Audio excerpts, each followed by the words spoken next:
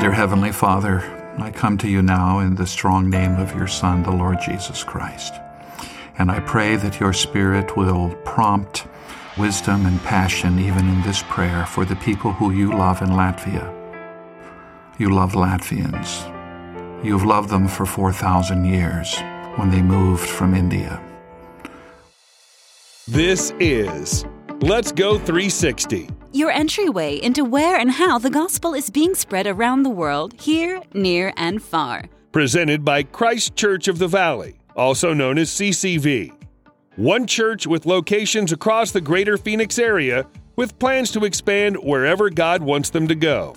For more than 20 years, our host has committed his life to this cause. Here is your host and lead missions pastor of global and local missions at CCV, Larry Fraley. Well, we're so excited about today's episode. Today, we are going to talk about Europe. So much about Europe we can relate to here in the U.S. Many in Europe are so discouraged right now and feel a little cynical about the future. Does that sound familiar? And as freedom of speech and religion are becoming more limited, anger grows towards the government and towards each other. Distrust is high of politicians and their overall effectiveness to solve issues that plague countries.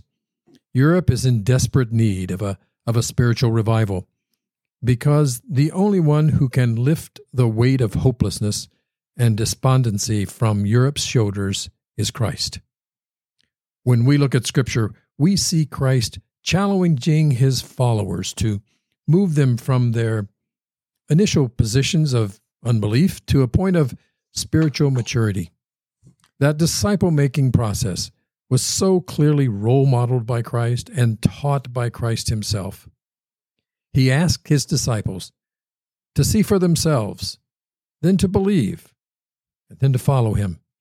And of course, we read the very clear instructions 5 times, 5 different scriptures in the New Testament as Jesus was beginning his departure and he was giving his final commands to go and make disciples. And that's exactly what Josiah Venture is doing in walking with youth people throughout that process of disciple making, challenging them to take the next step in the journey from unbelief to spiritual maturity. And today, I have a good friend, Kelly Hargan, the director of Josiah Venture USA. Now, I had the privilege of working with Kelly in Czech Republic back in 2019, and I left so encouraged by the heart of their youth. What I saw in Josiah Venture, boldly standing on the front lines of ministry in a spiritually dark place, I saw lives transformed. Kelly, welcome to the show. Thank you, Larry. I really appreciate being here and the relationship we share with you and CCV. Well, before we dive in, why don't you tell us a little bit about you and your family? Okay. So I am married to my wife of 43 years, Donna, and we have 3 grown children. 2 of them are married. And I guess the closest thing we have to a child right now is our 4-year-old Beagle, and he keeps us busy. We enjoy, Donna and I get to work together in Josiah Venture. So as I'm director for JV USA, she's also an HR rep for new missionaries and for existing staff over in Europe. So we love doing what we do. And we've been with JV now for 15 years. Wow. Well, tell us a little bit about your story. Where did you come to Christ and how did you get involved with Josiah Venture? Okay. So I always kind of joke that I became a believer 9 months before I was born. I was born into a Christian home and just enjoyed the blessing of having a godly dad and mom, and grew up in the church. And I really, I can remember really, I guess, praying to ask Jesus into my heart when I was a young child. But it feels like it's always been there because of kind of the environment I was raised in. And so when began our life together, Don and I was working, and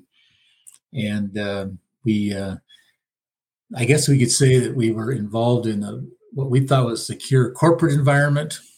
And felt God's call in the ministry, but it took me a long time to respond to that. But finally we did. And so that put us into full-time ministry.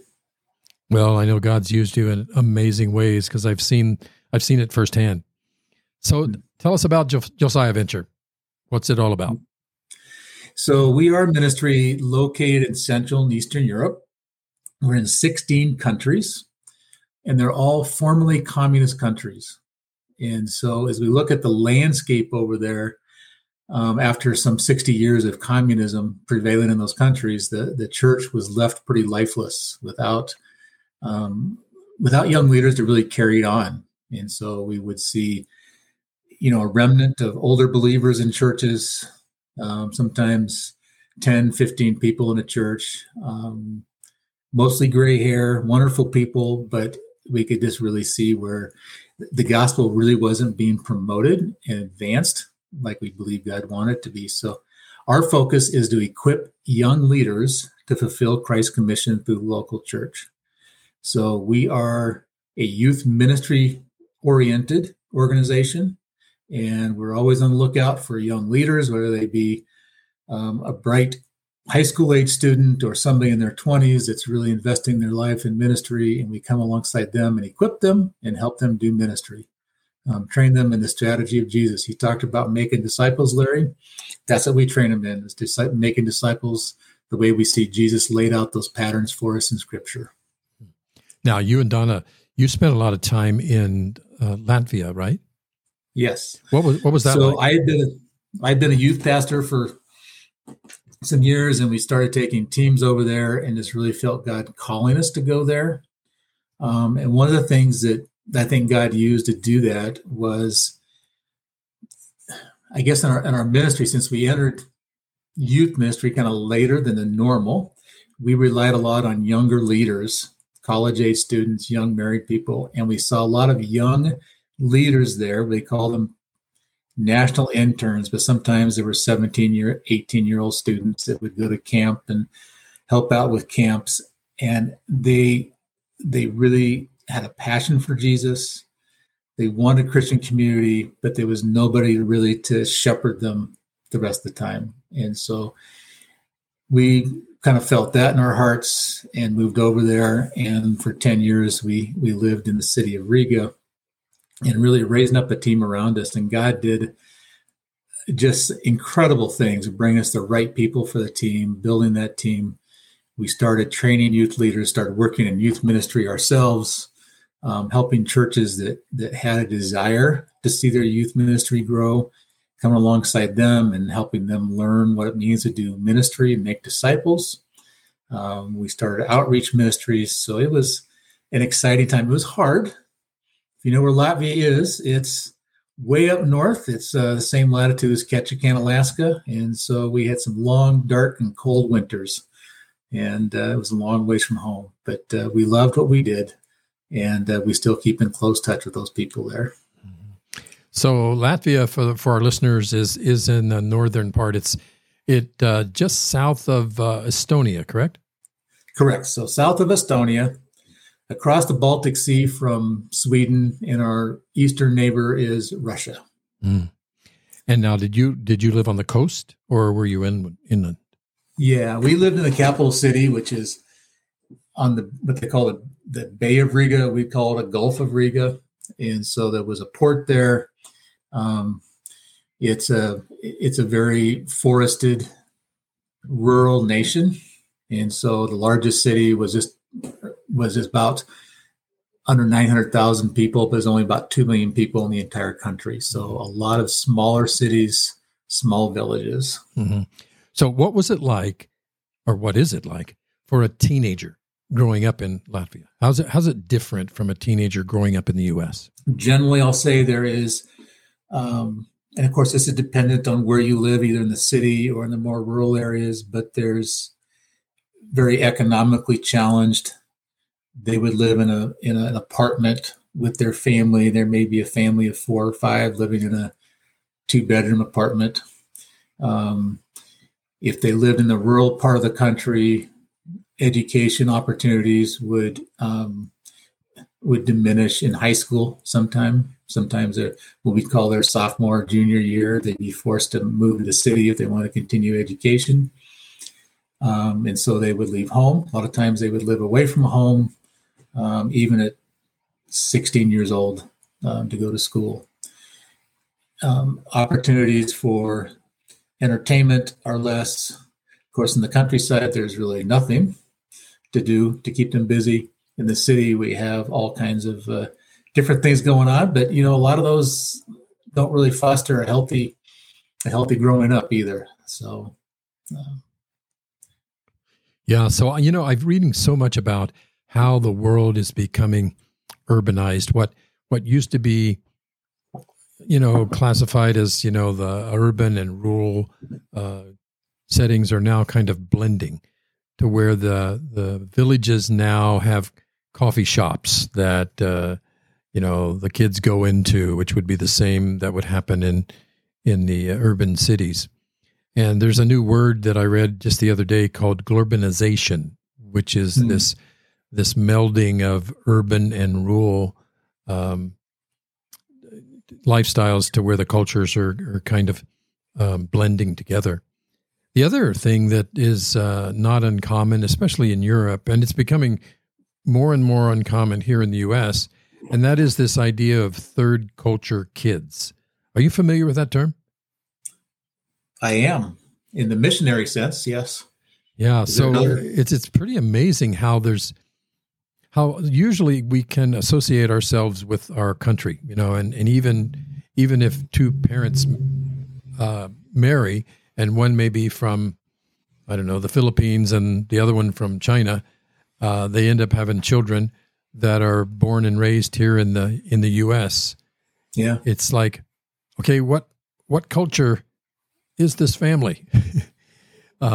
Is it Filipino? Is it Chinese? Right. Is it American? And the answer is yes. It's all three, right? Right. Yeah. Yeah, we see that a lot with missionary families because you have somebody that goes overseas to serve, whether they're from the U.S. or Canada, UK, but they're living in a foreign culture and their kids are raised there, going to school. And most of their friends are Czech or Polish, and yet they're raised in an American home. So they really are something, and it's a rich existence, but it's also one that can kind of leave them questioning where their identity really lies. Mm-hmm.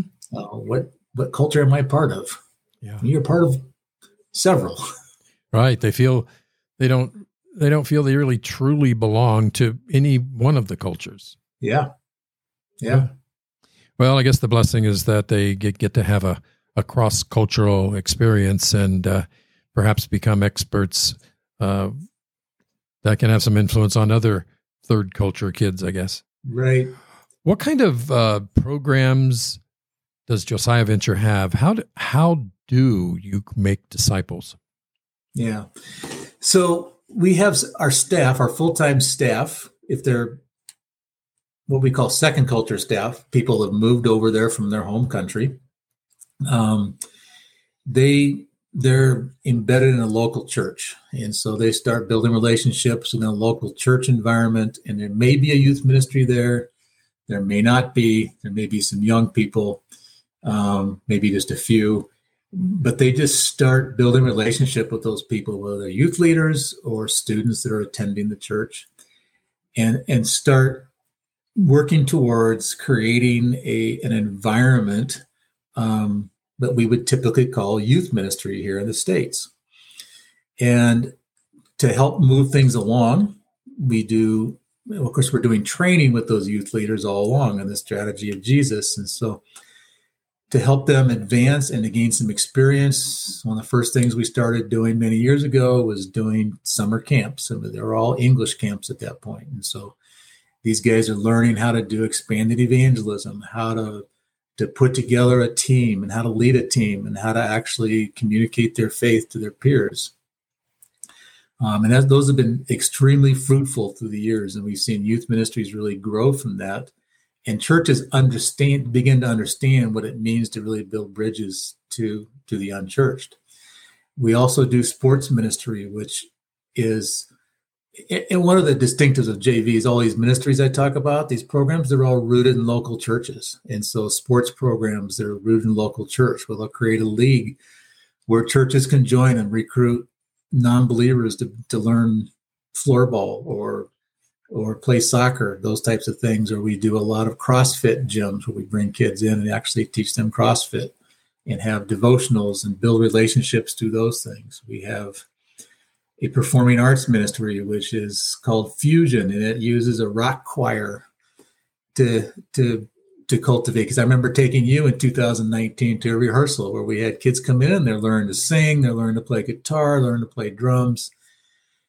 But they're all just excuses to build relationships and to get an audience and build bridges from that local church. And so out of those, we do some devotionals, we do retreats. But the real ministry comes in just building relationship and leaders inviting kids out to do pizza or go to a movie or things like that, and just deepen those relationships and do life with them. So there's various ways we do it, but again, they're all tools to reach unchurched kids. Well, that's what I appreciated about what I saw during the visit there. And as I talked with several different country directors, there was a leadership convention, or not a convention, but a gathering, a summit, conference where all the country leaders were in. I got to speak with a few of them, and what I really liked is there wasn't any one cutter approach. It was kind of left up to the director of that church or that community to come up with ways to reach the youth. And you mentioned CrossFit, which I remembered because I met the one guy that actually started a CrossFit gym in his garage. Mm-hmm. And he had kids from the neighborhood coming and working out with him on different days. And so it was just really creative. And there was a lot of different stories like that from the different directors. Music was obviously a gateway into reaching mm-hmm. these kids. And I remember watching them rehearsal. They just assumed that I was coming from America and that I must have some sort of music talent. And, one of them asked me, what do I sing? What do I play? And I go, well, I'm not really your guy for that. I can play a mean fishing rod, but that's there about it. Go. But no, the kids there were just amazing. And what it reminded me of, Kelly, to be honest with you, and I don't think I shared this with you, I have fond memories of growing up in a small church in Ohio. And my story is much like yours. I grew up, I was born into a Christian home. My mother was a Sunday school teacher, and my dad was a deacon in the local church. And I grew up in a very small local church where the youth group there may have been a couple of dozen of us, at its high point. But the relationships that was formed with that small group of people and with that leader set in me a foundation that I can draw on to this day. And so I kind of saw that happening, that dynamic. And it was so encouraging to see these kids with the smiles on their face and the hope that they had for something better. And so good job to you and your team. No, we love what we do. God has blessed us. Is there any new things that you see in the horizon for Josiah Venture?